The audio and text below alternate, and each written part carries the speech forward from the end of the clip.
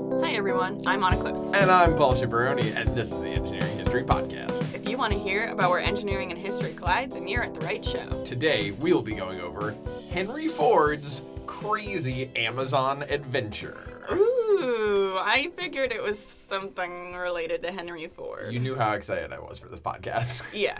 But first, let's give you some background about us. I am a manufacturing engineer working at an aerospace company.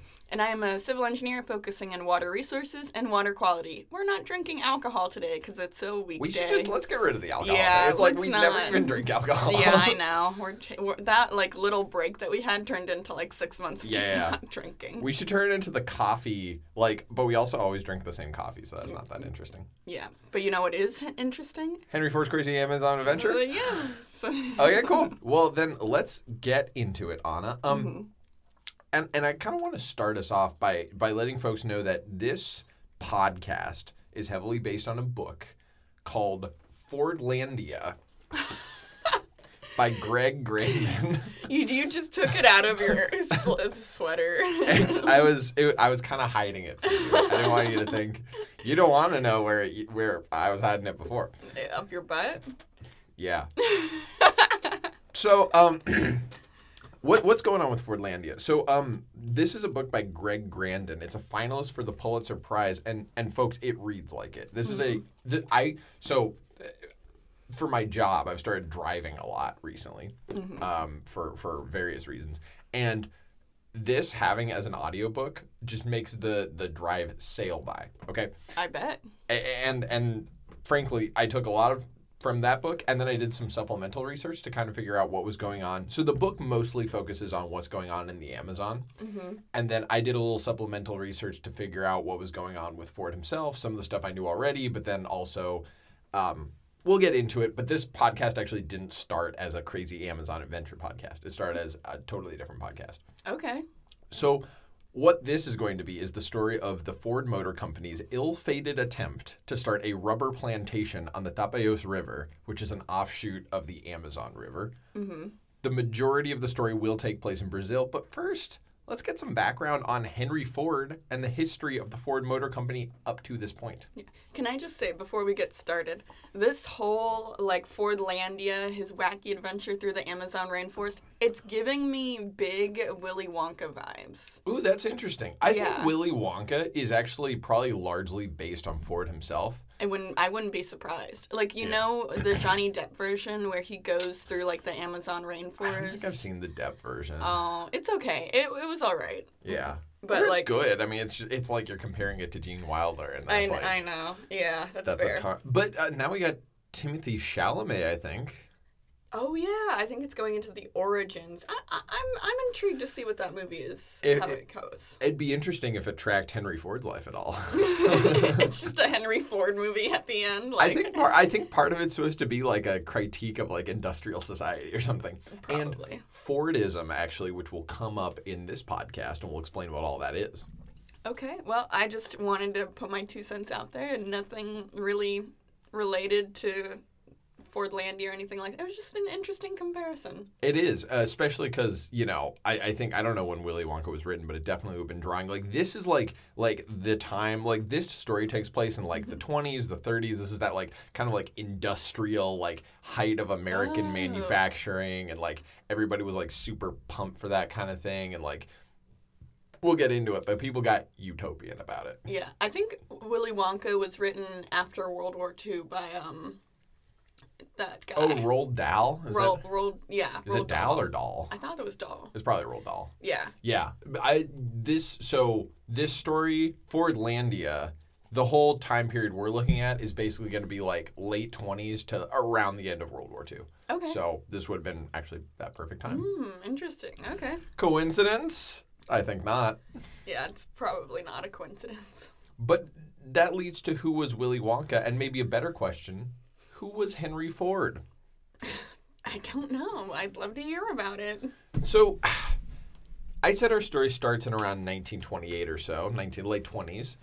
But Ford himself was actually born in 1863. Whoa. So by the time this story happens, he's already, look, no ageism here on the Engineering History Podcast, but he's already, seasoned, let's say. Yeah, he's an old guy.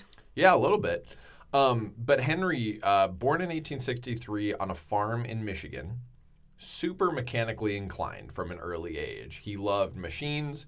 He loved watches. He loved, any mechanical thing. He was super into watches. Mm-hmm. And he hated farming. He was not a farmer.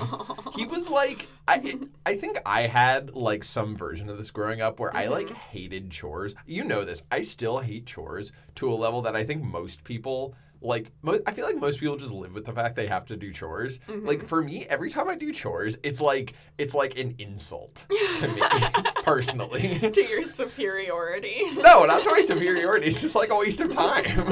It's just like, why wouldn't you just automate this, right? So Henry Ford, I think, felt that probably times 100. Mm-hmm. And eventually, he was kind of supposed to inherit the farm, but at age 16, he actually left home to become a machinist and sort of forego the family dream for him.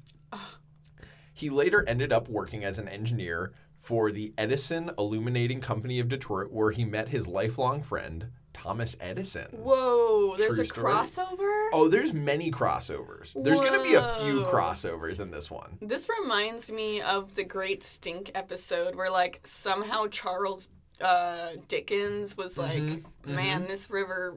She be smelling real bad. Smelling, no. Yeah. So, I didn't write this down, so let me say it now before I forget it. There's a part in the book where Edison's, 82nd birthday happens or something, and it's, all the big, industrialists come by. You have Thomas Edison, Henry Ford, obviously Tesla is not there. No. But you know who does drop by that surprised me? Marie Curie. What the fuck? Of all people. Edison fan, which I was like, that's your girl. Uh-oh. What's going on there? She's probably single by this time. Possibly. He's 80. I don't know, because Edison would have been Ford's senior. Mm-hmm. He would have been older than Ford. So, yeah, probably. I mean, I don't know. When did Pierre die? I don't know. Oh, shoot. I don't know. That episode, it was a while ago. Sorry, folks. We don't have the facts off the top. We do the research and then it's we forget about it. It's like taking a test. It's like taking a test. Go listen to the episode. And then email us. Please. We really are curious. Anyway, Edison and Ford, big pals, not... we'll do the Edison episode eventually. That's not going to be the only EHP crossover this episode, though. If we get another Marie Curie crossover. That was the one. Oh, that was the damn one crossover. it. Okay. Sorry. But, there are pictures in here. Ford was, the talk of the town. He was, cringe at this comparison all you want. He was kind of the Elon Musk of his time, He's just the most famous industrialist. He's hanging out with celebrities, Yeah. Probably in all the ways Elon is good and bad, probably the exact same way with Ford. Okay, fine. Which is a very nuanced statement. But anyway, Edison and Ford would eventually become pals. And at this time, Ford was experimenting with creating gasoline engines and cars, which Edison approved of. At the time, gasoline engines weren't actually that popular, and cars were like a rich man's toy. So, it was kind of like the way cell phones used to be, where it's it used to be you paid thousands of dollars for this piece of shit, giant blocky thing, and now we all pay not that much money. I mean, not as much. Some people pay, it's like an iPhone. The wazoo. Yeah, but most people wouldn't pay thousands, literally. And we all got one. So, hopefully. Yeah. Anyway, so starting in 1899, Ford said, later, Edison, you've been a great mentor and everything. I don't think it was really his mentor, but you've been great support. Mm-hmm. But I'm going to start a company and get this car built. Ooh, okay. He started many companies. They all failed. He started at least 2 or 3 companies before Ford. He started one company that was called the Ford Company, and then he left and they renamed it Cadillac, which is still around. Okay. I didn't know that's how Cadillac started. Damn. So I didn't really get into why these companies kept failing. If it's anything to do with kind of how Ford will be later on, it does feel like, I'm sorry, I cringe too at the Elon comparison, but don't even think of Elon. Think of just these, Steve Jobs is probably another good example. people who are a little strident. They have a way of like, it should be this way. Yeah. I don't want to necessarily hear your opinion if you disagree. You know, I kind of get that feeling from Ford too. He was kind of that person. Was Ford the guy who made 8-hour workdays as well? Yes. Yeah. Oh. So we'll get into that because Ford actually. I hate him. Really? What's wrong with 8-hour workday? No, I don't think there's anything wrong with 8-hour workdays, but I think it's more along the lines of nowadays, if you can efficiently get your work done within 4 days, Yeah. and it doesn't necessarily have to be 5 days, 8 hours, then I don't understand why there's like this pushback to not have like 3-day weekends. Basically what I'm saying is like, I think we should have 3-day weekends. So Ford, you know, part of his push, my understanding was that it was actually a struggle to get 2-day weekends. Like, Whoa. it was expected folks would yeah. work Saturday, and he gave them 2-day weekends. So, I mean, everything I heard from the labor perspective, we'll get into, it's kind of a complex thing. We'll get into the real details. Yeah. But it sounds like he was, at least in the beginning, really interested in giving his employees a fair shot. Okay. I can't hate him for that. Maybe it's on us here in the future, in what he would have considered the future, to not stick with his original vision, you know? And even Ford himself over his life kind of transformed a little bit, and we'll get into that too. Yeah. Okay. All right. I'll hear him out. Cool. So anyway, he's starting all these companies, and it wasn't until 1903 that he reincorporated one of these many attempts into the Ford Motor Company. At 39 years of age, so, you know, a little late. He's a little older. You know, that's not always a bad thing. You know, as someone who's kind of interested in entrepreneurship, I read a lot of the statistics, and often the most successful companies are actually founded by older people. Like, especially like kind of early 30s is sometimes a sweet spot because you don't necessarily have kids, but you have like more experience than some dude who's like fresh out of college, you know? Yeah. I think that's fair because it's like what you said, you have a little bit more experience, a little bit more time under the belt. You're more familiar with how your industry works. Exactly. You're not bogged down by the harsh realities of children. Yes. Yeah. Oh, well, you know, and they're a blessing. But, you know, Ford also, you know, for him, like learning his craft was really important. It doesn't sound like he came from money. He came from a farm, you know, so he probably needed to build up the resources, which these are the practical considerations. Yeah. Is Detroit, is that where he set up his Ford Motors company, right? Yeah, so he was from Dearborn, which is slightly west of Detroit, but Detroit kind of became the hub of you know, Ford. Cool. And River Rouge is where they would have their main manufacturing facility, which we'll talk about too. Okay. Cool. So, you know, in 1908, so 5 years after 1903, he started full production of the Model T, which is the most iconic car of the era. Whoa. Right? So imagine an old-timey car with like kind of the triangle front and like thin wheels and stuff. Yeah. You're just imagining a Model T. Like that's how they came. Wasn't there some crazy thing where they wouldn't let women drive because they thought their uteruses would fall out? I feel like that wasn't Ford, but that sounds like the kind of thing that would happen at the time. Yeah, because it was like some crazy thing where like women weren't allowed to drive. Look, you know, and I think, you know, that's a valid concern. Has your uterus fallen out when you've driven? Not yet. Okay, well, it's a matter of time. Okay. Jesus. So look, I need to give credit to Ford as a manufacturing engineer. I, as a manufacturing engineer, need to give credit to Ford. Mm-hmm. He essentially invented my job in my career field, right? So sort of the big innovation with Ford and the Model T, you maybe have heard this, you probably heard this, but the big innovation was not making the car. The car itself was like, you know, it was just a car. Who cares? Mm-hmm. They had cars. It's not like he invented the car. But what he did essentially invent was mass manufacturing, right? So the assembly line, apparently he was inspired by butcher shops where like they would cut hunks off meat in this like really like sort of, you know, moving process. Mm-hmm. So essentially he took U.S. industry from what was called craft manufacturing or bespoke pieces made by artisan skilled workers to mass manufacturing, okay? So think of this like, you know, think of this laptop that's sitting in front of us right here, right? let's just say offhand, there's like, I don't know, 10,000 parts in this laptop. We can give or take for the circuit boards. Back in the day, if you wanted to make this laptop, you would have to, craft every single piece and make sure everything worked with every other thing. And you have like one guy, and that probably takes like, I don't know, a year or two. We couldn't have laptops, us. Yeah. But what Ford sort of pioneered and what Apple does, most modern industries do a version of mass manufacturing that's actually called lean manufacturing. That's kind of the current standard. Okay. But it's a lot of the same principles as mass manufacturing. And the idea is all of the parts on this laptop are specified to a certain tolerance level.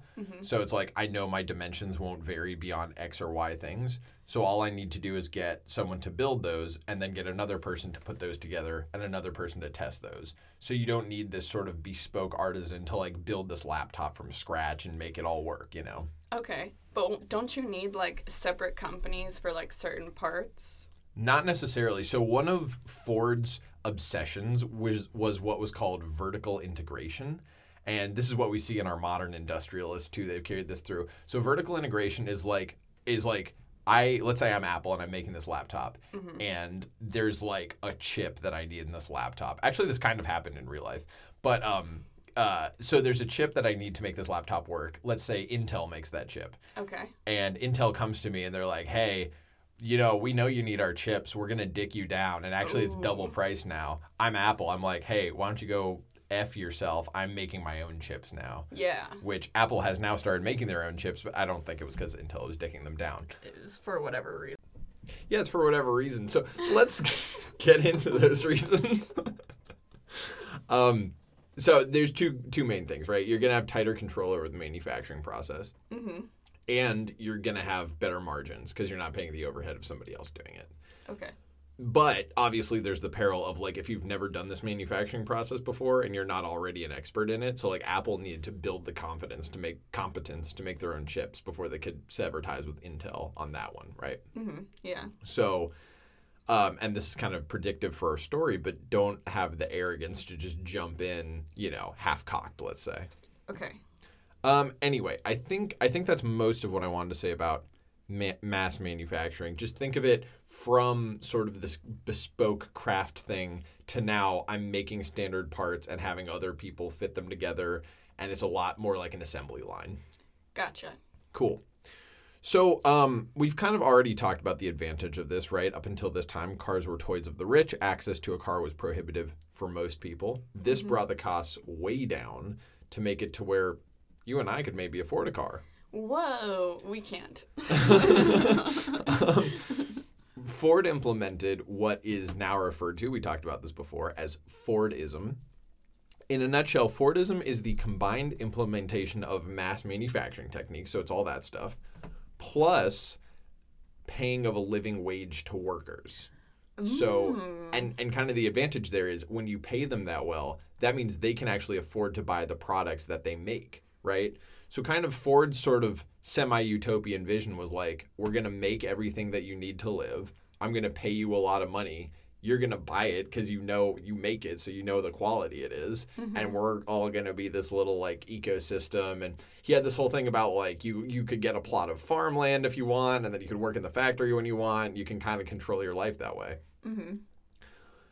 But it did not end up being that simple, and this is going to have a lot of bearing on how the whole Amazon adventure will go. Oh, no. So Ford, like many industrialists, including our modern ones, by the way, is a complicated guy.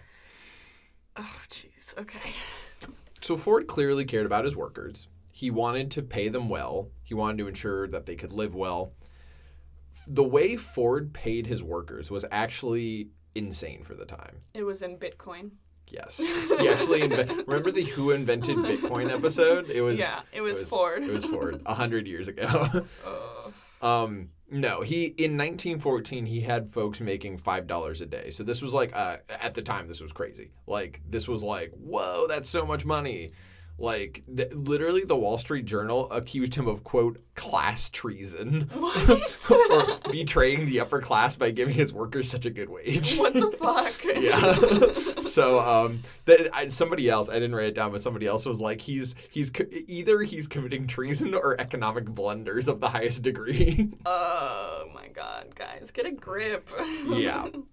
But, so you might be like, okay, and we talked about also, like the 5-day work week, the 8-hour day, like these are all great improvements for workers at this time. Workers were getting dicked before. Yeah. However, it wasn't exactly that simple. So this money came with serious strings. Ford had really strong opinions on what qualified you as like a real American, okay? Okay. Part of this was like a little racism, which, probably not more racism than the general racism of the time. Although he did have anti-Semitic opinions that were like way above the standards of the time. We'll get into those too. Okay. But Ford, like basically, he was like, I don't care where you came from. You're here now, and you're going to kind of live like a real American. I have a quote from the book that probably sums this up the best. Basically, Ford wanted them to live a certain way. Quote, and to make sure they did, the carmaker dispatched inspectors from his sociological department to probe into the most intimate corners of Ford workers' lives, including their sex lives. Ew. Denounced as a system of paternal surveillance, as often as it was lauded as a program of civic reform, by 1919 the sociological department employed hundreds of agents who spread out over Dearborn and Detroit, asking questions, taking notes, and writing up personnel reports. They, of course, discouraged drinking, smoking, and gambling, and encouraged saving, clean living habits, keeping flies off food, maintaining an orderly house, backyard, and front porch, and sleeping in beds, end quote. Okay, this guy's insane. Yeah, so, the things that he's, encouraging are not in themselves bad, but the level of, control is... It's a bit too much. It's a bit too much. It gives me the ick. I'm getting big ick. I'm getting big ick from this. Yeah, I mean, yeah, this is why it's complicated. Yeah, red flags everywhere. Red flags. Yeah, and, these weren't... So, like I said before, he was highly opinionated, big opinion guy. Mm-hmm. He also had other weird opinions. I hate to follow this with that, but I think we already mentioned the anti-Semitism, so let's just knock that one out of the way easily. Not that that's a weird opinion, that's a terrible opinion. Yeah. But he was actually denounced at the time, which means, if he was denounced at the time for anti-Semitism, he was super anti-Semitic. Oh. He had this whole newspaper where he would just, go on these insane rants. He owned a newspaper, so he would just, put the stuff out. Ew. He literally, in 1938, got a Nazi medal by the Nazis. They were like, we love this guy. Oh, my God. Yeah. They gave him a thing. Hitler apparently was a giant fan. Ew. Yeah, he was Ford at one point was legally required to recant his opinions because they were so extreme. Yeah. That doesn't have that much bearing on our story other than to say he was not going to Brazil with the U.S.'s most open mind. And also, I just felt if we're talking about his opinions, it just felt like I should mention that just because that's part of the story. Ew, big ick. Big ick. Even the people around him, aside from his yes men, even the people around him were like, bro, you gotta stop with this bullshit. Yeah. Also, what the fuck? Yeah. No, I mean honestly, if you're denounced for the time, then that's pretty bad. Let's get to his more sort of fun opinions. His more sort of this is kind of a wacky one. I don't think it balances the other one out. Ford, this is going to sound crazy for everything we've said before. Ford was actually the world's first soy boy. Okay. He did soy everything. Apparently, he was those dudes at the gym who have the gallon jug? Yeah. Apparently, he essentially did that, but with soy milk. He was always chugging soy milk. Oh. Giant fan. He would give, the amount of soy, I'm sure the amount of soy milk that was consumed in the world at this time was, hugely low compared to this. I think he was carrying. I'm pretty sure he was carrying the world's. He literally would serve people banquets, soybean crackers, soybean cheese, soybean bread, soybean coffee, apple pie with soy crust. I could go on. There's a list of this menu that he would serve people. What the fuck is wrong with this guy? Get a grip. This was part of his obsession with you're in the farm, but then the farm produces everything you need, and then you use it for everything. You know, he was like so industrial, and he had kind of this like vision of like we can produce everything we need, and like you know it's going to be this like big utopian vision, and like eventually we'll phase out cows. He hated cows. He which is kind of, you know, a lot of people today hate cows. He kind of had the same opinion that a lot of modern people do, which is like it's a very inefficient way to get calories, right? Yeah. And he was so about efficiency. He was like a giant efficiency guy. Love to see it. Okay. You kind of do. So anyway, by the way, I kid you not, this is actually true. He made a fucking car out of soy. I'm serious. I'm not even joking. Holy shit. What the fuck? Yeah, we've lost the exact formula. He made a car out of hemp and soy and like turned it into this kind of plastic. Like, did it work? Like, it Great ran? car. Apparently, it was a great car. It was just the body panels, right? Okay. Like, I just imagine the engine being made out of everything. Yeah. It runs on soy. No, it was just the body panels. And apparently, to make the body panels like actually work, they had to like soak it in like formaldehyde, which made it smell like a funeral home, and like nobody wanted to drive in it. Ew. Yeah, that's gotta be terrible. Yeah, but apparently, like, it was strong as shit. Like, because it had hemp like reinforcement, so apparently it was like really, really good. Okay. It was light too, but anyway, he got so interested kind of in this topic that we're sort of talking about, where it's like you can grow everything and turn that into all the products you need for your life, and then build, you know, sort of in the industry and make everything else you need for your life. He was so interested. Think back, friend of the pod, who was all about turning plants into products. Oh, that's right. I think I know who you're talking about. Okay. George Washington Carver, or George W. Carver, as we learned in that podcast. Yeah. Ford was highly interested in Carver's work. They became pals. Wow. Since one of his big goals in life was to try to marry the worlds of factory and farm into one utopian American industrial future. And that's the end of the podcast, guys. Yeah, it worked. We're all living in that future. By the way, for whatever it's worth, another opinion, he was also an extreme pacifist. He hated war and strongly supported a one-world government as a remedy. Interesting. Okay. This guy is so weird. I don't know how to feel about him. I love that we're doing the podcast because I'm really starting to get a sense of like a type of person that becomes like an industrialist like this, you know? They have to be fucking insane. I don't think that's correct. I think they have to be like a weirdo. What's the difference? I don't think Ford was insane. Like, it seems like he was pretty rational in a lot of ways. Except for the anti-Semitism. Yeah, no, definitely. It's like maybe the formula is something like you're extremely you put all your points in like factory building, and so that gives you like confidence that you have strong opinions on other things, but your strong opinions on other things aren't necessarily that well founded. But because you were so good at the other thing, you assume you must be a genius generally. Yeah, and I'm sure he was probably surrounded by yes men. Oh yeah, so yeah. That's often the path you see these people take. Is like once they get successful, they kind of leeches around them a little bit sometimes. Yeah, that's why you need to get a good head on your shoulders before. Yeah, but I mean, it sounds like Ford had a good head on his shoulders before. I mean, at least as good as, hopefully. Yeah, then you need to find a way to not surround yourself with yes men, but that's so hard. That's a really tough thing.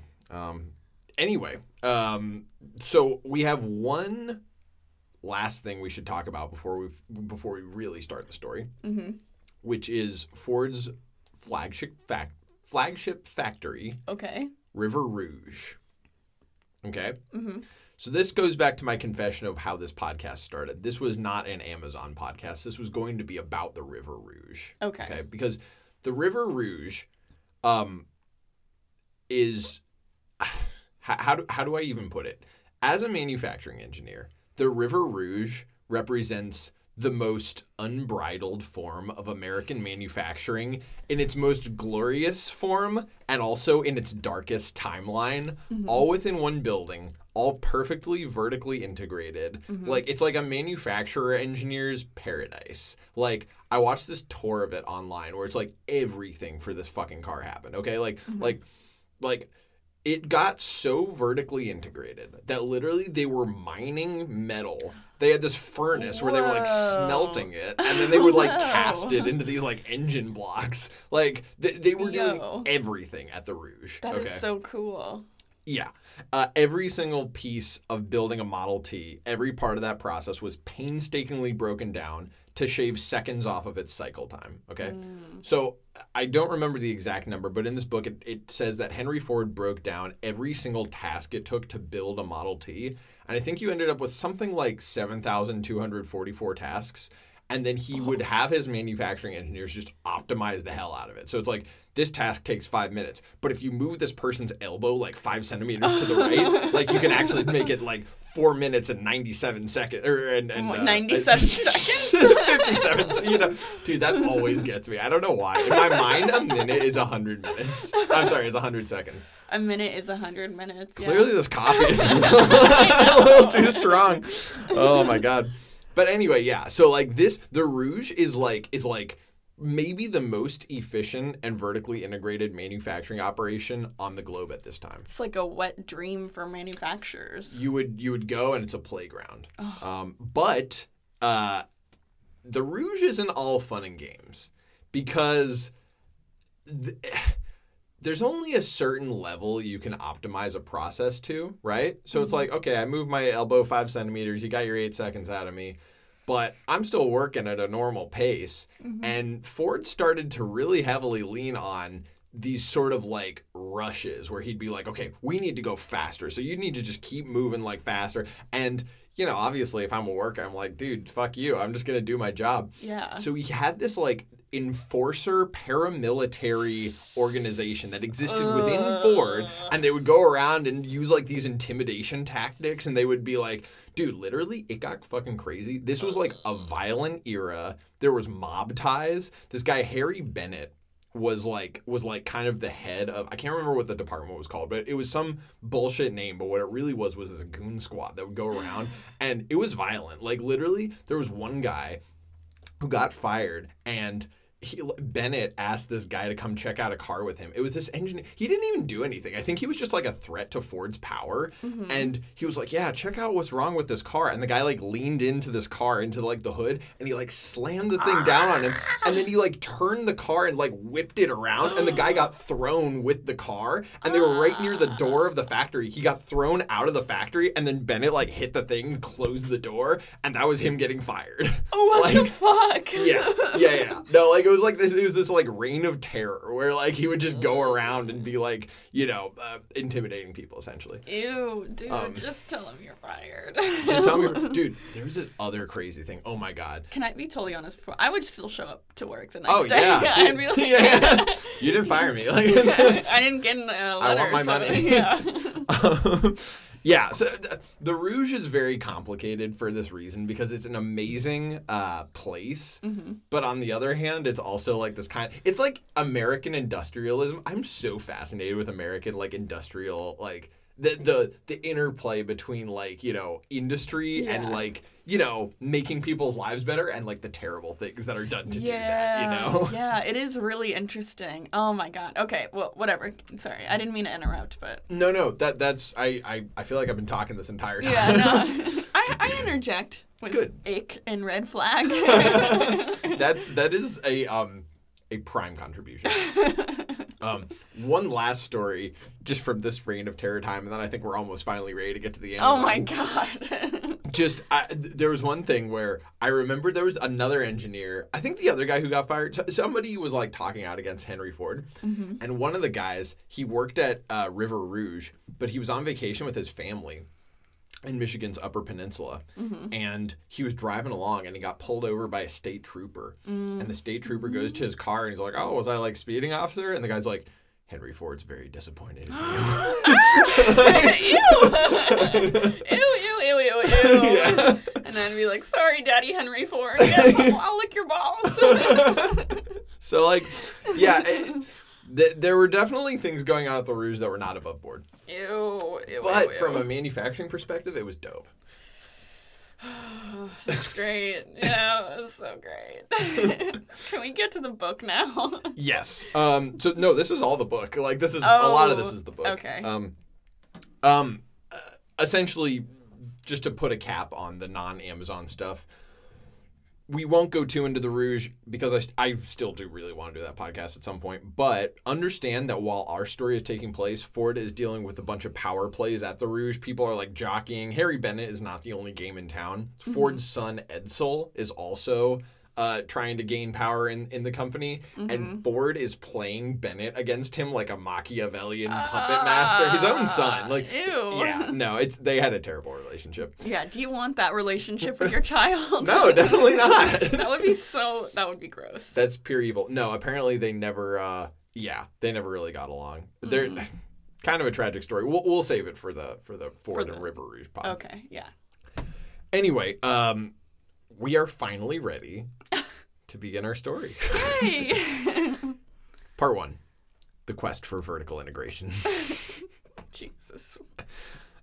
I didn't actually write down any part numbers. That was the heading. That was okay. So our story begins where a lot of engineering history podcasts begin. Mm-hmm. The British being assholes. We love the Brits, though. We do. Except for most of the time. We would love them if they were just not so British. Oh, I got no. We're going to mess with your US manufacturing, yeah? Sorry, we love our British. We do. It's nothing but viewers. Love. 11% of the viewers in this podcast, I know. by the way. So if we ever go to England, Oh my god. Oh my god. We'll be shot on sight. Yeah. If they had guns, which they don't. We'll be stabbed. Are you going to stick us with your little sword? We want a shank. I just got my Glock. I'll shoot you. Yeah. I just got this in from the States. We love you, England. Yes, nothing but love. So hey, one specific British guy. Look, it's not all British guys. It's one specific British guy. Mm-hmm. Never really heard of him. Probably a man named Winston Churchill. Who's that? Oh shucks, I never heard no Winston Churchill. Sorry. No, it was funny. Thank you. You didn't laugh, but well, I smiled. Just get on with it. Before Mr. Churchill became Prime Minister of the UK, he served as its Secretary of State for the Colonies, which was a job title. British colonies in Southeast Asia produced much of the world's rubber at that time. Mm-hmm. And rubber prices were starting to fall, and Churchill's like, no, we can't have that. So we can't have that. We can't have I can't do it, Churchill. If anything, it would go into Sean Connery, which is like that's not how it works. No, it's not.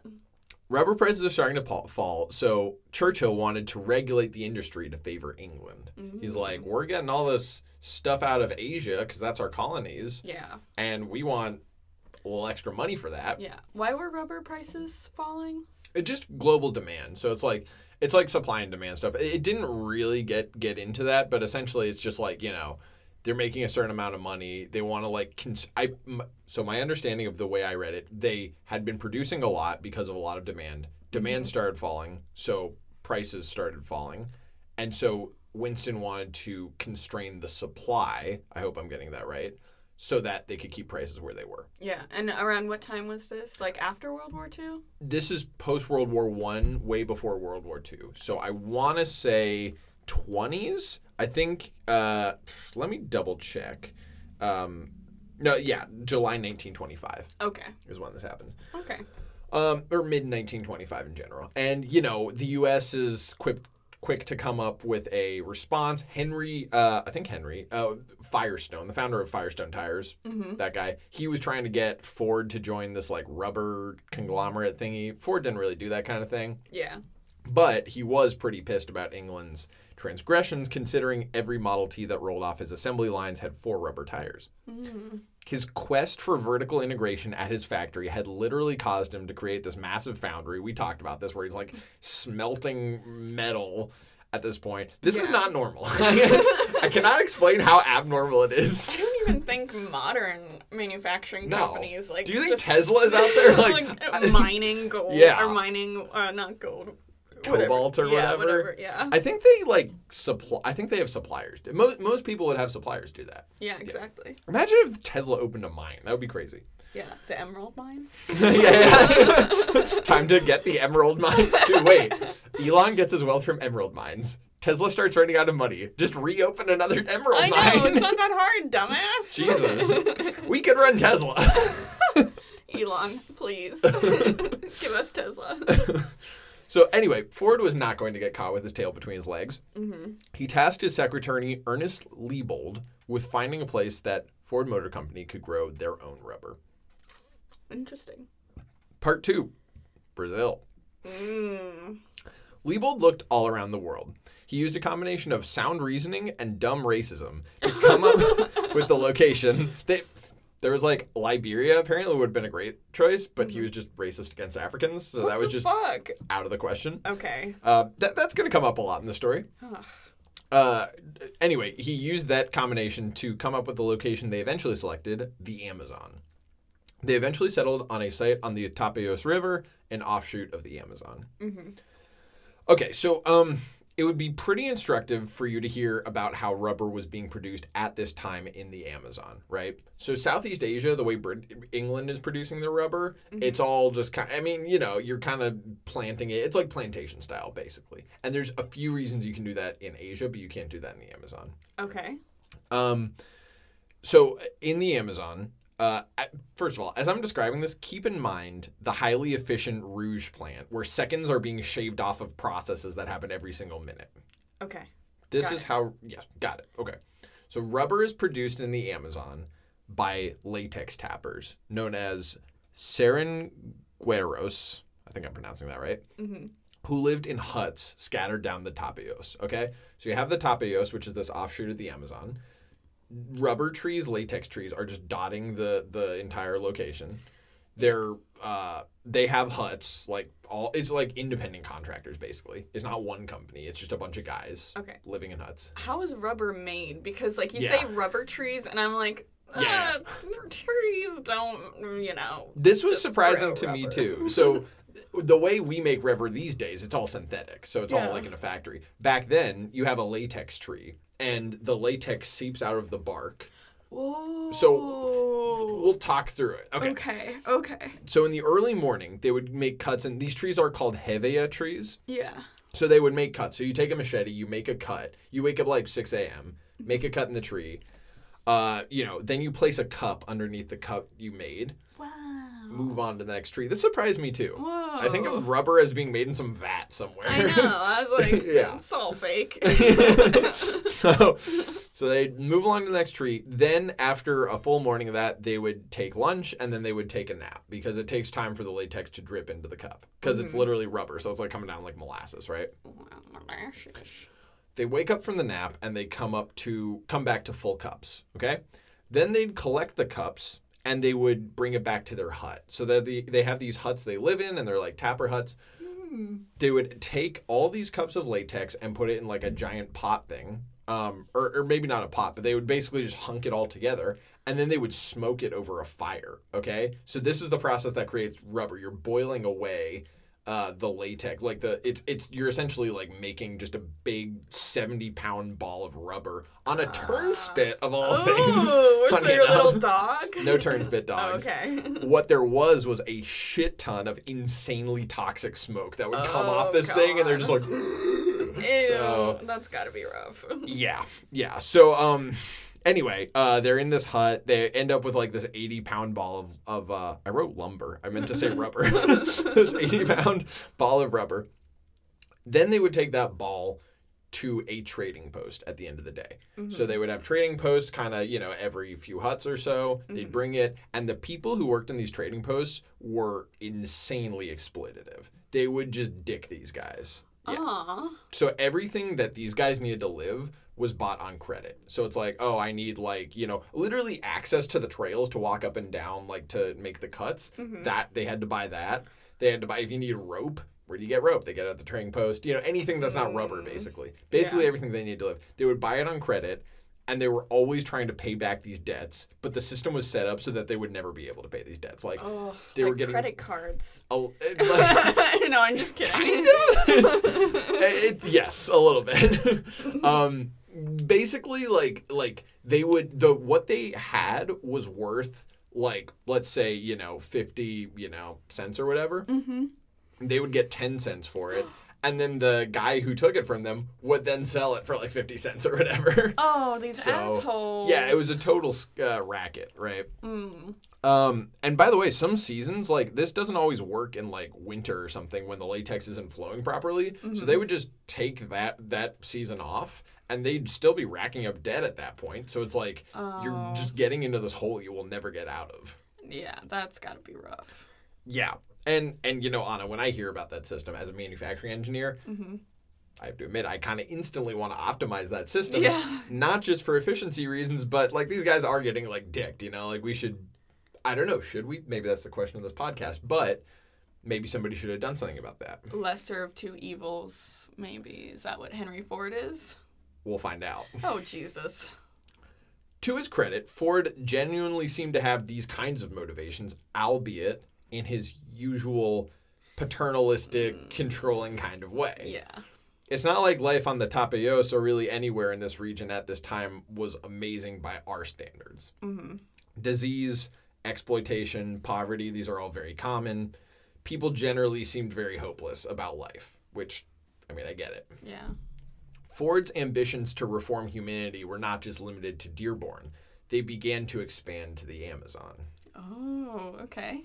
And so in 1928, Ford Motor Company purchased about 5,625 square miles of land, including a small village named Boa Vista. But the name would soon change to Fordlandia. I hate him. You're not with the journey. No, why Fordlandia? That's just so like stroking your own ego kind of thing. Apparently, I don't even think he came up with it. Okay. I think originally it was Fordlandia, and then it got kind of anglicized to Fordlandia. Okay. Well, let's keep hearing. So, they bought the land. Mm-hmm. And let me just kind of recap what we just heard. So you have two kind of distinct motivations. The genuine, I think, motivation of wanting to make people's lives better, again, in this kind of controlling way. Mm-hmm. And also the motivation of, like, I want to bring this in-house, so for economic reasons, this has to work economically. Yeah. We're going to go over the challenges of both of those goals. Okay. So at this point, he's sending Ford people in. They're bringing shit in from Michigan, right? Mm-hmm. They're producing very little locally. They're like, let's waltz in here. Let's airdrop an American town into the Amazon. We're going to just bring everything in that you would normally have. Okay. There's a certain standard of living we're going to achieve that will sort of help the people of the Amazon, right? Unfortunately, their preparations proved woefully inadequate for the challenges that would face them. Let's go over those challenges and the crisis they would essentially crescendo into. This kind of reminds me of the Panama Canal episode. Yeah, it kind of does. They were facing a lot of challenges because the area that they were constructing, there wasn't a lot of clean water. Yes. Disease was rampant, mm-hmm. Things like that. Is that... That's what we're... Yeah. No, that will be a big part of it. Okay. Oh my God, dude. Yes. Disease being massive. Maybe it's this general thing of just these guys at this time thought they could just waltz in and just just prepare everything. Yeah. Well, to be fair, it was the French who really suffered from the Panama Canal. And then once the U.S. came in, they were like, okay, where did the French go wrong? Let's redo that. And it was all sanitation. It was all water quality and making sure that their workers didn't get sick from mosquito bites and stuff like that. Yes, that will definitely be a factor here. Ooh, okay. So why don't we kind of, in that vein, break the challenges they faced into two main categories, environmental and interpersonal. Ooh, interpersonal. Ooh, spill the tea, girl. We'll do that after. Let's do environmental first. We got to build up to interpersonal. Yep. Sorry. Anyway. Okay, cool. So environmental challenges, number 1. Ford transported down from Michigan the vast majority of their tooling and infrastructure. Normally, that would not be the end of the world, right? Mm-hmm. If I'm opening a plant in Ohio and I transport stuff down from Michigan, great, awesome, love that. Mm-hmm. Love that for you, Queen. Yeah. Bestie. Okay. Just keep going. This stuff was not made for the jungle. Oh, yeah, that makes sense. Mm-hmm. Saw blades corroded. Oh. Paper got moldy. Mm-hmm. Nothing was made for where it actually was. Additionally, Ford insisted that the construction of the town of Fordlandia, where everyone lived, would be done in the American style. Think of iconic white picket fences, a church, a schoolhouse, a movie theater, a water tower, sidewalks, fire hydrants, the whole 9 yards. In the Amazon. In the Amazon. Like just grading a section of land and just plopping an American village down. Oh, God. Think of old school classic Americana, like, hey, Bill, like, how's the weather doing? Like, how's the wife, Jenny? Oh, she's a pain as usual. I hate being married. The old ball and chain. Please release me from this doom. Sounds like you got the blues, Jim. I'm gay. I think a nice Coca-Cola will help you with that one. Okay, let me just huff it real quick. We also do drugs, folks. Anyways. Anyway. We can cut that. What? Okay, I'm just kidding. You really liked it. This is gold. This is comedy gold. Oh, okay.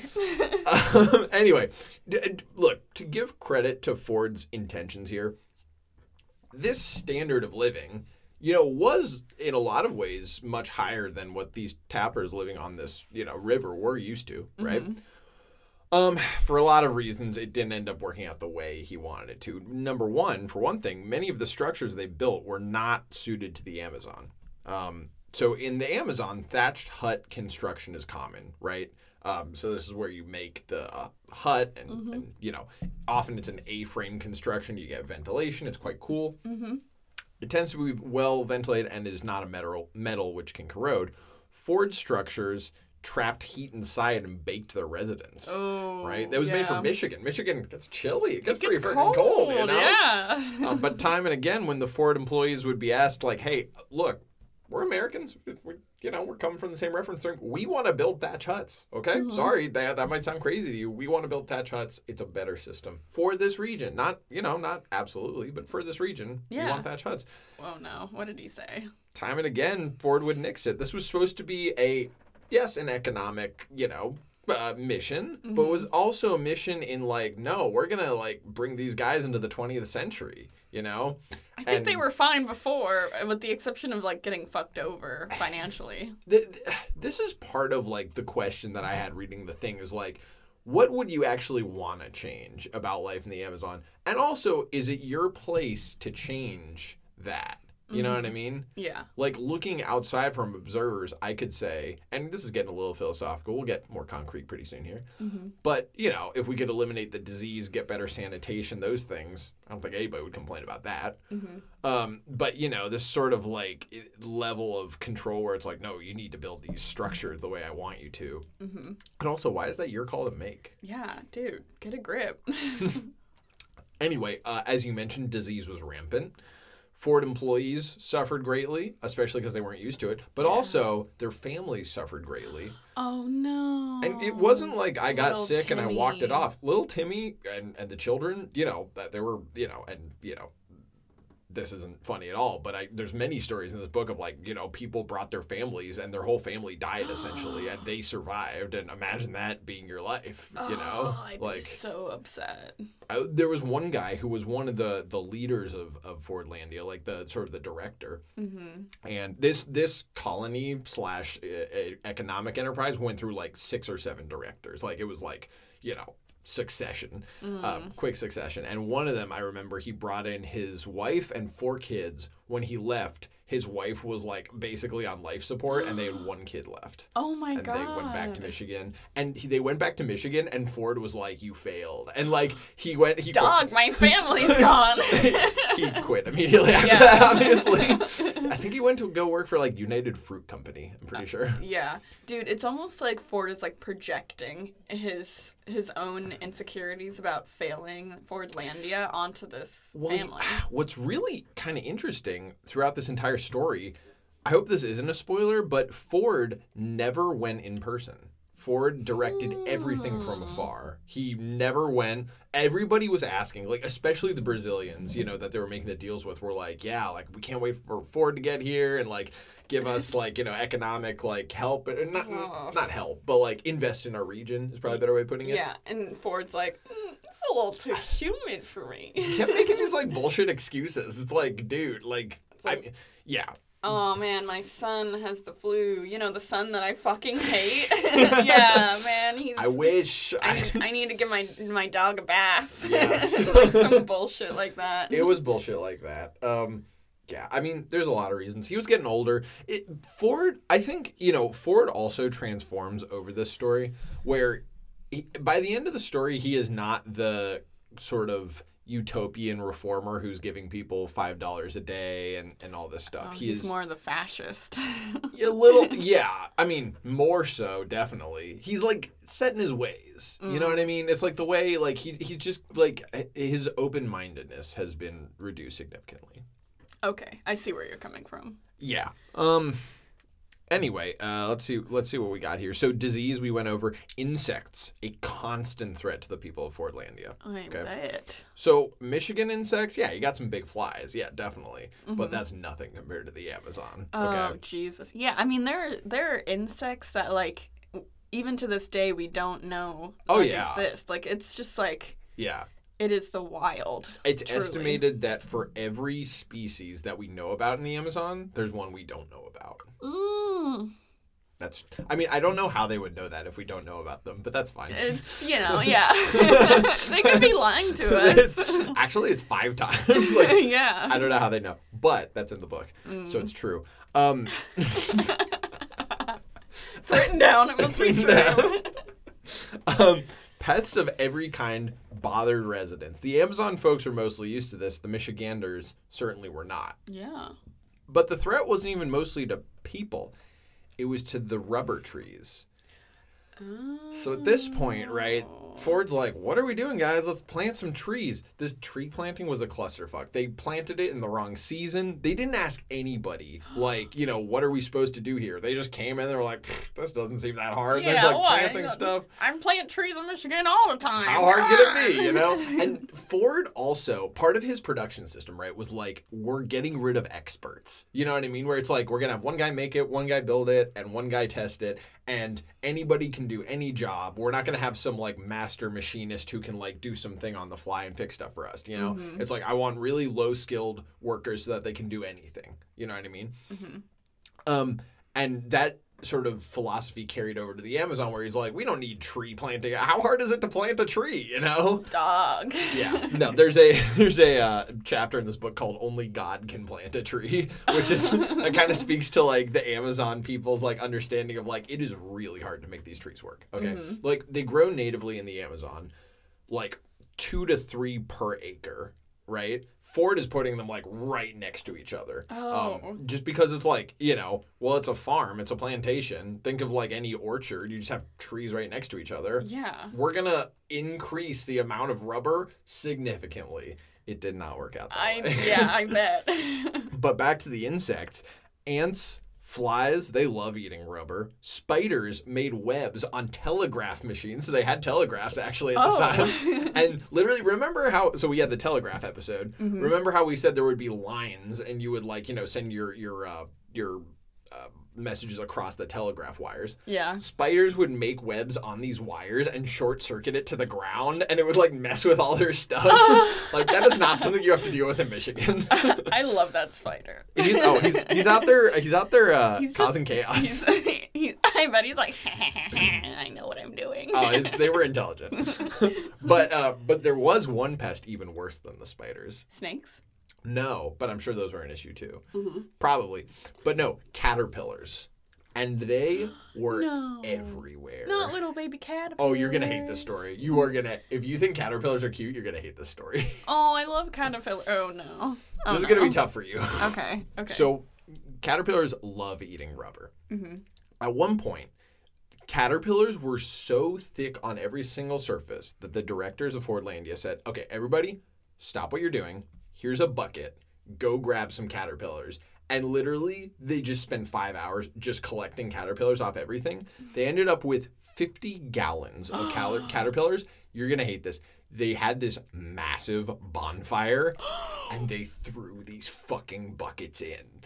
And the chapter is called Bonfire of the Caterpillars. Oh, my God. Yeah. What They the just fuck? caterpillar genocide. Dude. Yeah. No.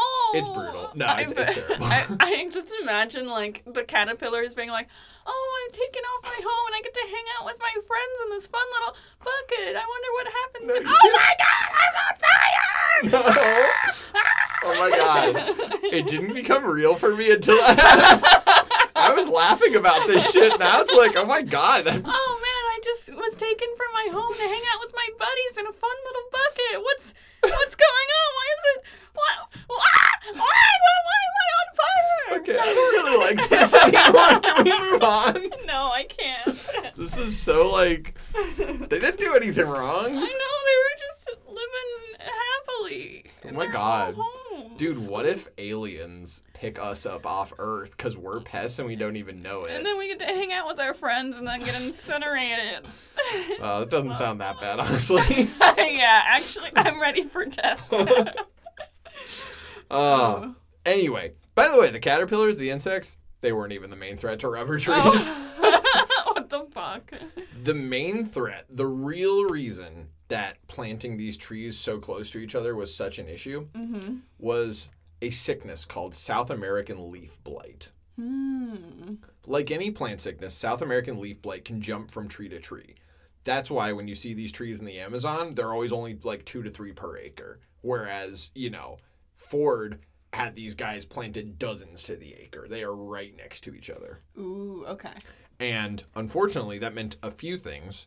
First, when the blight did come around, it spread from tree to tree extremely rapidly. So you would have just like all your trees die, like instantly. Oof. Secondly, in drier seasons. So the Amazon gets very variable rainfall. So it's like you could have 70 inches one year, 110 inches the other year. That's a big difference in terms of your soil dryness.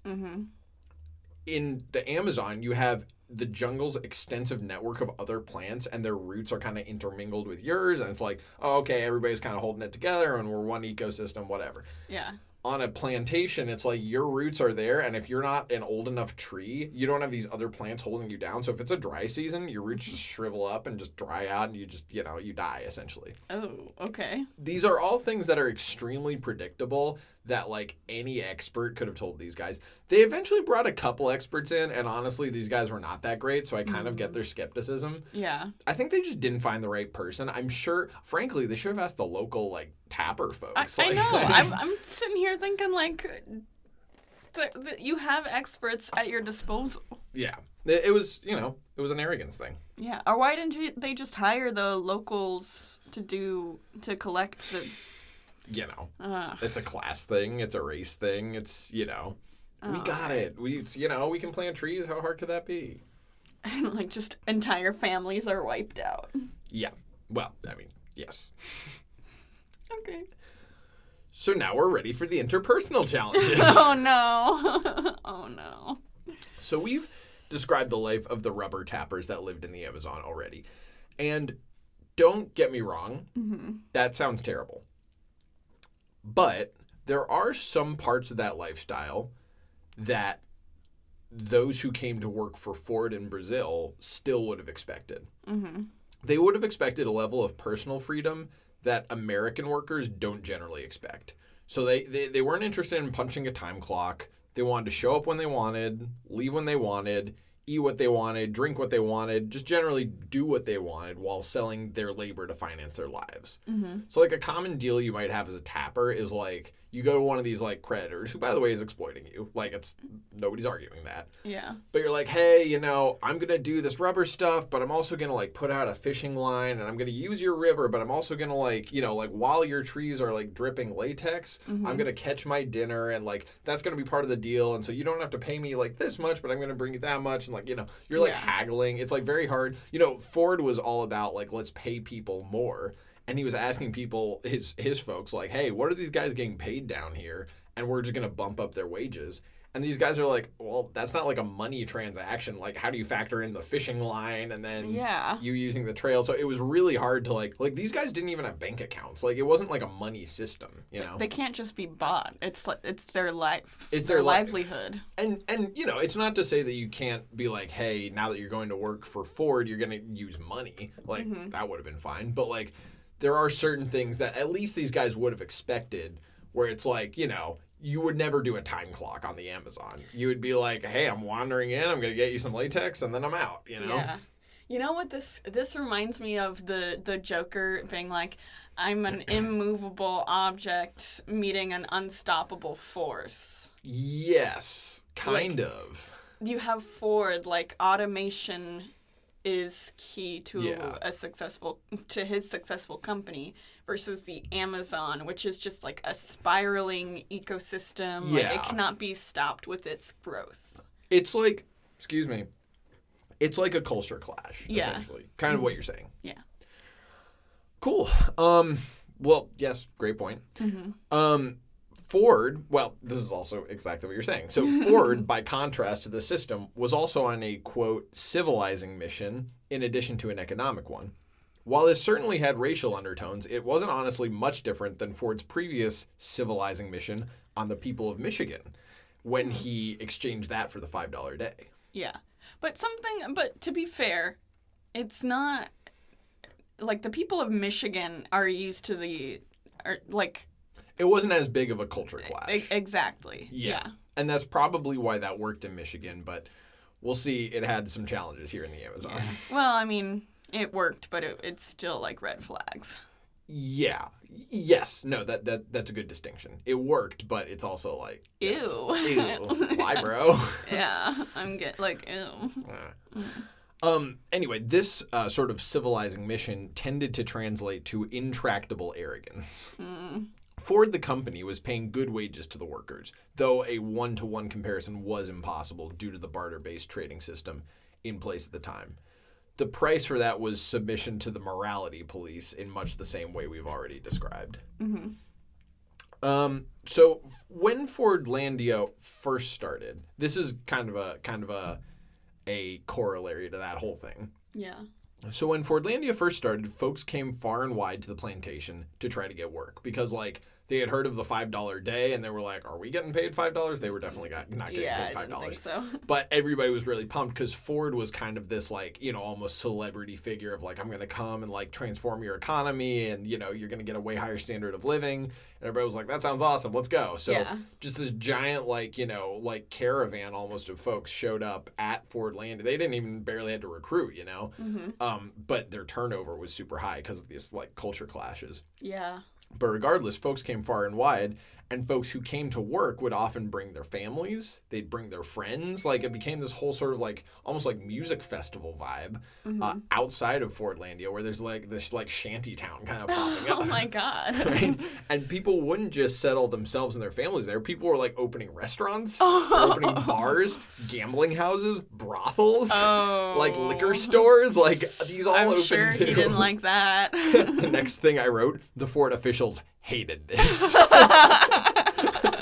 One visitor from Dearborn called it, quote, a mecca for all undesirables, even criminals of the entire Amazon Valley. Oh, God.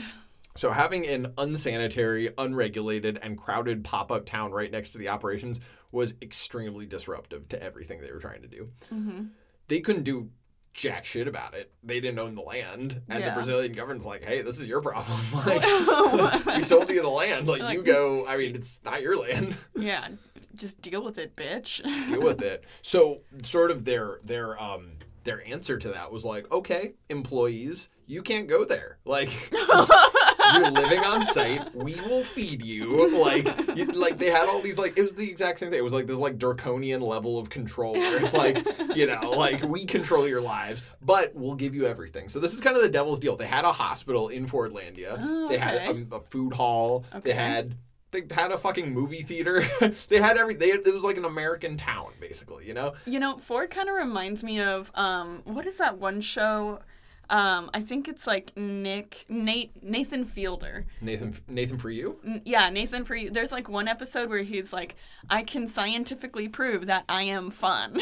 That kind of reminds me of Ford a little bit. Yes, but instead of fun, it's like a better life for you. Yeah. It's like, why aren't you happy? I am fixing your life. Yeah, exactly. Yeah. That was kind of his attitude. Yeah. So yeah, that's basically what the deal was. You get this higher standard of living in exchange for your freedom, essentially. Mm-hmm. Part 3, the riot. Oh no. So obviously, it took a certain type of person to just give up their entire way of life and then go live under this really new. It would almost be like if we were expected to go work in the Amazon, like it was like just a different. And by the way, the Michiganders who came down to the Amazon, that was a real adventure for them too. Oh, I bet. Yeah. So believe it or not, crazily, tensions had been building for a while between Ford managers and their Brazilian employees. Mm-hmm. That tension reached a tipping point in December 1930. Okay, so this is about 2 years after Fordlandia has been founded. They've planted this first shitty crop of trees. It's not really working. They're doing everything wrong. Yeah. Everything's rusting. They're still learning the early lessons, right? Yeah. And sort of the real tipping point was that they had just changed the dining hall rules. Okay, so kind of before it was like, we'll provide you food, but you buy it from our dining hall and we have a waiter come serve you. It's basically a restaurant, right? Mm-hmm. And basically what ended up happening was like these guys were all like, hey, I don't like the food in the dining hall. The dining hall is serving like oatmeal, canned peaches, rice, and like whole wheat bread. Like it's just bland. It's not good. Yeah, ew. Okay. Imagine like you're like going from like eating like wild fish and like fruit off like a tree, and it's like now here's this like bullshit oatmeal. Here's this gruel. Here's this literal gruel. Do you remember the thing where it was like this is a total tangent. It was like a Twitter thing, and the tweet was like, overnight oats, gig economy, tiny homes. You are a peasant eating gruel in a hut. Yeah. I do remember that, yeah. Yes. But anyway, these guys were like, hey, this food is bullshit. I don't want to eat this. And we're in this like weird scenario. I'm just going to like, when it's lunchtime, you're paying me money. I'm just going to go out to the shanty town, buy lunch at a restaurant, maybe at the brothel. Mm-hmm. You don't know. And then I'm going to come back and you can't enforce jack shit out there. Mm-hmm. That's not your land. So the Ford employees were basically like, or the Ford administrators were essentially like, hey, we have a new rule. We are going to automatically deduct the cost of food from your paycheck. So you might as well eat it now. Also you can't leave the site without permission if you work here. Okay. What am I, 12? I know. It was like asking for the hall pass. Yeah. And we mentioned how gross the food was. So, and also, in addition to that, insult to injury, it's not even like a restaurant anymore. They changed it like from a waiter system to like a cafeteria system where you have like your tray and you're going down the line and like getting shit. It's a small thing, but these things build up. Yeah. And the construction of the building we talked about before, it wasn't like extremely adapted to the Amazon. It was concrete, tar, and metal. Yeah. The whole thing turned into like the sweltering oven, you know? Mm-hmm. Not helping matters was that the guy responsible for imposing these new changes was a man named Kai Ostenfeld, okay? Okay. So Ostenfeld had a reputation already for being condescending towards the Brazilian workers. Aww. And there was one worker who had beef with him already named Manuel Caetano de Jesus, okay? So on December 22nd, 1930, De Jesus is eating lunch, Mm-hmm. and Ostenfeld is there too. And De Jesus gets into an argument with Ostenfeld. And you have to remember, the tension is already as thick as it can be. Oh. People are not happy about these dining hall changes, these impositions on their lives. Like, it feels like you're, like, stifling us. Mm-hmm. So De Jesus and Ostenfeld start arguing, and it culminates in De Jesus being like, you know what? Fuck this. He hands in his badge. Okay? Ooh. I quit. I'm out. Okay? There are two accounts of what happened next. De Jesus claims that Ostenfeld took the badge and started laughing, like, ha ha ha, which infuriated the crowd because it's like, I don't give a fuck about your grievances. Fuck you. Mm-hmm. Ostenfeld claims that De Jesus handed in his badge and then turned to the rest of the crowd and he said, I have done everything for you. Now you can do the rest. Okay? Whatever happened, it was enough to ignite the tension of the crowd into a full-scale riot. People, it was the breaking point. People started smashing glasses. They took their dishes, like took the oatmeal, just like smashed it on the wall.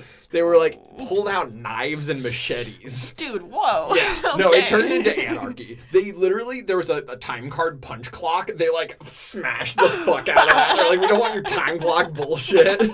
Like, it was starting to overflow. This was their way of repudiating Ford's precious, regimented, timely labor. So at this point, Ostenfeld's like, well, fuck this. And he starts hightailing it out of there. Interesting. And soon all of the Americans were forced to flee because the workers were just like, fuck this. They started chanting, Brazil for Brazilians, kill all the Americans. And so all the Americans are just like, I think it's time to get out of here. I kind of love it, though. I mean, based, but Go okay. off. Go off. So the Americans either jumped in a boat. Some of them jumped in a boat and just went out to the middle of the river so that they couldn't get followed out there. And they lived on this boat for like days, I think. Whoa. And then a bunch of the Americans couldn't get to the boat in time, so they just ran into the jungle. It's like, fuck that. I would rather be in this jungle than there. So yeah, I like to imagine the caterpillars ganged up on them. Oh and yeah, ate them. they ate them alive for Yeah. sure. What's funny is the caterpillars actually did eat some of the ants. So the ants that were pests that also ate. It was this whole ecosystem that you Ford don't didn't take into fuck account. with the goddamn caterpillars like that. Yes, you don't. Oh wow, I'm hanging out with my friends now. Yeah. Sorry, that was really you didn't like that. No, it's fine. No, it's sad that they burned. It's sad that they all burned to death, but that you know, I also don't think they were necessarily cute and cuddly. I mean, they're bugs, whatever. It just was. Anyway, let's just keep going. Anyway, much less tragically, the rioters destroyed the office building, the sawmill, the radio station, the telegraph station. Whoa. They smashed windows, cut power lines. There was a truck full of meat. They, like, pushed it into the river. Like, they were wrecking the place. Wow. Okay? So, they were pissed. Oh, yeah, obviously. So, it took several days, and Ford was like, you know, the company Ford was just like, hey, Brazilian government, this has gotten really out of control. We need soldiers. So they sent 35 heavily armed soldiers to Fordlandia. They even waited 2 days. They waited 2 days after everything was like already destroyed just because like these dudes were like drinking. Like it was like extremely dangerous for anyone to be there. Yeah. Eventually it kind of peters out and the Brazilian government sends a delegation to Fordlandia to meet with the workers. And the workers listed the following grievances. They wanted to eat what they wanted, where they wanted, when they wanted. They didn't want to be corralled into some cafeteria to eat standard American meals at fixed times. They wanted to be allowed to leave if they wanted. And then even the living conditions weren't even great. Single men slept in bunkhouses with as many as 50 other men. Mm-hmm. Those were the ones they gave, and even, you know, sort of smaller stuff included there. Yeah, it almost seems like a prison. It's like a work camp, essentially. You're getting paid, but it's like your life is also getting controlled, basically. I would riot. I would definitely. Well, just imagine going from that. It's kind of weird, though, because, like, in a certain way, you know, not to get super philosophical, but were they more or less exploited as the tappers in the huts? Ooh. That's a question. I don't know. I think, like, they were able to live their lives, but they felt more free that way. You know what's funny? Maybe they felt more free. They were maybe getting exploited more, but they felt more free. Who knows? Yeah. I guess it's the difference between financial exploitation and like work exploitation. Yeah, it's so much more tangible when some dude's like when some guy's like fucking you over financially, you have no clue. But when some guy's like, no, you can't leave this area, that's like, well, I know exactly that's fucking going on. Yeah, exactly. Yeah. Cool. So anyway, Ford got these demands. Mm-hmm. Ford, famously anti-union, by the way. Oh yeah. Didn't budge one bit. He's like, this is an opportunity. My guy, your town is destroyed. It's rubble. It's Rex.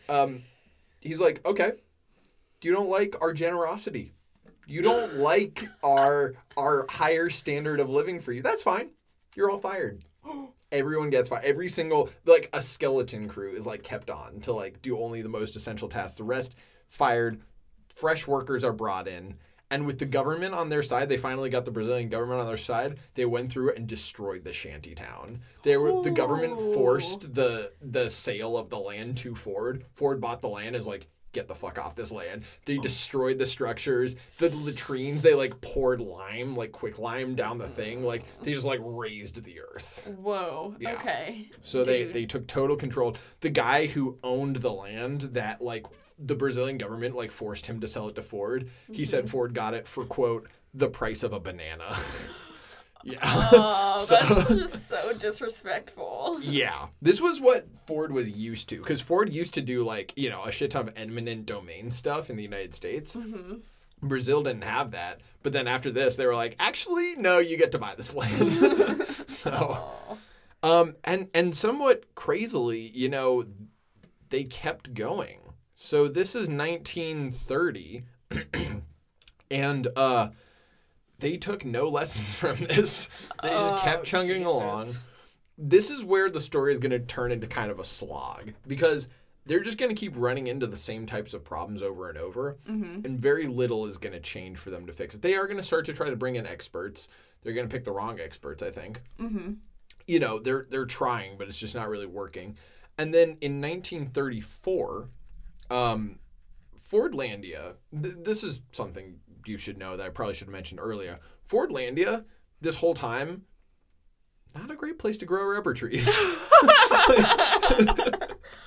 well, I'll be damned. Rocky. Oh. Hilly. Generally bad soil. Oh, yeah. Just, damn. Not a good place. Not a good place to do it. Yeah. But you really wound up for that one. Look, that was hardly the cause of the problems. Mm-hmm. But 1934, they're still running into all these same issues. And some of the Ford guys are like, okay, the issue was that we picked the wrong spot. So let's buy another place called Belterra, which means good earth, by the way. Oh, okay. And that'll solve all our problems. And we're going to be back. And we're going to be better than ever. This is 6 years. So it started in 1928. This is 6 years later. Okay, got it. Ford's like, okay. And they're like, hey, by the way, you know, we've learned a lot from the Fordlandia experiment. Mm-hmm. We were going to do, like, thatched roof construction and, you know, adapt to, like just a little more of the local flavor, you know? We're just going to kind of, you know how it is. Mm-hmm. Ford's like, no, you're not doing that. Oh, my guy, please. We are here to bring a higher standard of living by force. By the way, I have never been down there before. I've never seen it. And I never will see it. Oh, God. So, yeah, they build another place called Belterra, or Belterra was what it was called. And same issues as Fordlandia. The soil's slightly better, but they're just... They're running at all these things. They're trying all these crazy grafting techniques to try to, like, fix these, like, artificially basically fix these trees. Mm-hmm. You know, we won't get into the gory details. The book gets really into the gory details, and it is fascinating, but just for interest of our time. Mm-hmm. You know, Belterra is running into many of the same issues, and we're going to just kind of skip ahead here.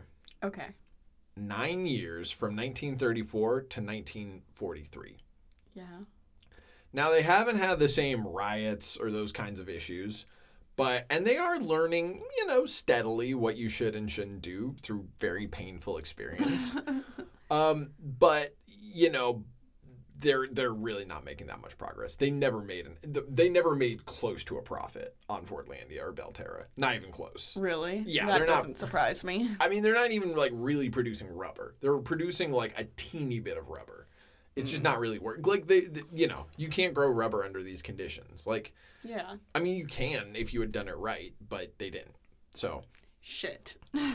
We'll skip ahead to 1943, and by this time, Henry's health has failed tremendously, like extremely bad. Like he's like, sort of withdrawing into himself a little bit. He's becoming kind of cold. Edsel has to take over the company, basically. How old is he at this point? He's probably pretty old. Ford is in his mid-70s, I think. Okay. So this is 43. No, he would be like 80 because I think he was born in, 68? Yeah, 60. No, yeah, so mid-70s. Okay.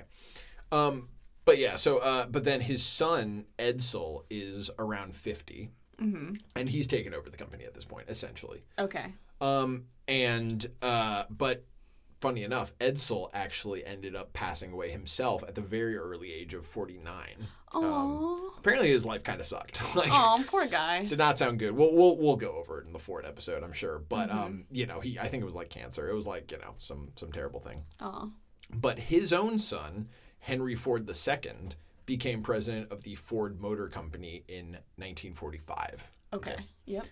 And one of his first acts after his father passed away and he became president was to sell Fordlandia and Belterra back to the Brazilian government at a $27 million loss. Oh. Yeah, so I think they got the land for like $8 million, and then they put like $20 million of investment in it. Mm-hmm. He sold it for like, I think around $250,000. Oh, yeah, that's got to be rough. Yes. And by this point, either Henry Ford has already passed away, the original Henry Ford has either already passed away, or he's like 2 or 3 years from passing away. Like he's not all there in the brain. No, I don't think so. By the way, Henry Ford II, a real reformer almost in the company. Like Edsel really did his best, but he was kind of living in his father's shadow. Mm-hmm. His own son, Henry Ford II, fired Bennett, who was that like sort of paramilitary, union buster guy. Yeah. That was actually, I think, his first act. And then he eventually really took Ford Motor Company to new heights and made it kind of more a global brand. Mm-hmm. Henry Ford II, by the way, went by Hank the Deuce. That was his. That was what they called him. I love this guy. He's great. Apparently, people loved him. Anyway, clearly he had enough of a head on his shoulders to be like, yeah, we're just gonna kind of cut the cord on Fordlandia and Belterra. Mm-hmm. And so, it partially was Hank the Deuce taking over, but what really killed Fordlandia and Belterra? This is 1945. I mentioned that our story ends around the end of World War II. Yeah. And during World War II, that's when synthetic rubber became a thing. Because it's like you need so much rubber at that point to make all these war things. Mm-hmm. And it's like, okay, we're done fucking around with this like plantation bullshit. Like, we're really going to invest heavily in synthetic rubber. They called it war rubber, actually, is what synthetic rubber was initially called. Interesting. Okay. And it became a thing during World War II. It stayed good after the war, largely eliminating the need for natural rubber. And I mentioned this before, but, even by the end, Fordlandia and Belterra were nowhere close to making money. They were just money pits, literally. Mm-hmm. Well, they invested $20 million into it after buying the land for $8 million. Yeah, and they sold it for $250,000. Yeah. And I don't think they ever produced, I think they produced some rubber, but I don't think they ever produced, it wasn't enough. Yeah, no way. And that's not even talking about inflation. Oof. Anyway, so that's basically the end of our story. Ford sells Belterra, and we already talked about this, but Henry Ford himself never visited Fordlandia. Kind of a douche. Not a huge fan. Complex guy. Yeah. But my last bullet point, lessons, ? Don't fucking first off visit the land that you're gonna be building on. Holy shit, my guy. once please. Yeah, once entire families start to die off because of sickness, maybe you should change some things. Get some personal experience there. I don't know. He was kind of dictating from afar. He didn't really have the close up knowledge you probably would have needed or wanted. Mm-hmm. We kind of touched on this before, But one of the interesting questions to me is like, should this have happened? And if so, how should it have happened? Like, is it any responsibility of a private company to go on this mission to like, I'm going to raise your standard of living? Like, or, because like, you know, you have aid organizations, Engineers Without Borders, right? That ideally would raise people's standards of living. But like, do you know what I'm trying to ask? Like, who? Yeah, when it's coming from a private company, it's a little bit like a savior complex, kind of. I don't think that's necessarily just with private companies. I mean, I think plenty of people, I mean, I love EWB. I respect EWB greatly. I'm sure there's plenty of people in EWB who have a savior complex. Yeah, fair enough. I don't know. I think I don't think, like, it's the responsibility of a private company to go in. Well, okay, I guess it depends on how they go about doing it as well. Like, if they go into a territory, I don't know. You could say it's almost like misaligned incentives where it's like, if you have to both make money in the region and you somehow have this idea that you're going to make the region better. Yeah. But why are you thinking, I think for me, it's the reasoning behind why would you need to make it better? So the Steelman case I would make is like, hey, you know, ideally the work I do in my life hopefully makes humanity better. And so if I'm going to go into the Amazon and go like drop this factory in here, I hope I would make the workers' lives better. Yes. Because otherwise I'm just exploiting them. Yeah, but he ended up exploiting them. So I guess maybe the question then is it an execution issue? Did he just do it wrong? Or should you just not do this at all? Should you not even try? I think he first off did it wrong, for sure. I mean, and then secondly, the way he went about it was kind of racist because there were other better areas that that wasn't his call though. That was his secretary. I know, but like he's in charge of this. I know. It's like his company. It's almost like part of Ford's main issue is that he wasn't involved at the level he should have been. Like maybe he should have personally made the call. No, we're going to Africa. Or maybe he personally should have like seen everything going on and been like, no, we do need to make changes. Yeah, but do you really think that would have helped or changed anything? That's a good question. I don't think that it would have, because even just his actions of not going there, I don't think, even if he went there, I don't think it would have made a difference. Yeah, Ford's will was like famously like indomitable. Like when he got his mind on something, like it's like, no, I will not rest until this is done. Yeah. I keep referencing the Joker. What is He's the unstoppable force. No. Heath Ledger's Joker, it was like, I'm like a dog chasing a tire. I just want to know what happens when I catch it. Like, that kind of thing. Yeah. I don't know. I think the Joker in that movie is more about, like, I don't have a plan and I'm just going to chase cars. I think Ford's problem was he had too much of a plan and he was sticking to it too rigidly. Yeah. I don't know why I keep referencing it. So, I don't know. But anyways... yeah, my end call is I don't think it's up to a private company to like go in and like save a land or a area of land or anything like that. I think if they do want to do that, the motivations need to be good intentions. Maybe this is my, like, I can fix him complex coming up, but yeah. I think that there is maybe a way to do this right, okay? Like, me personally, I didn't write any of this down. This is all off the dome, but, like, I don't think there's anything wrong with starting an international arm of your business if you happen to be an industrialist.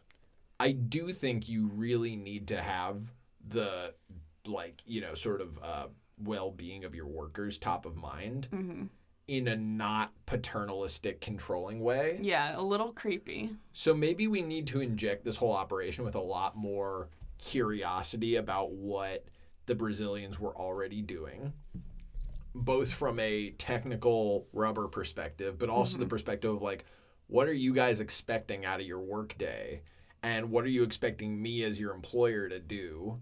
you know? Mm-hmm. So maybe you're a little inquisitive. And I'm not saying, you're setting yourself up for, like, getting, like, dicked, Like, maybe, like, you should be inquisitive. You shouldn't be naive, right? Yeah. Because there's certainly, at this time, there was definitely a whole cottage industry of, like, taking advantage of, like, Americans coming in, Yeah. So don't open yourself up to that vulnerability. But I almost think, like, okay, maybe we scope down and we're like, hey, we're not going to transform your entire life and turn you into, like, little American soldiers or something. What we are going to do is pay you a fair wage, give you facilities if you want to use them. They're going to be built in your style. You could help us build them, actually. We'll pay you to help us build them. Adapt to them.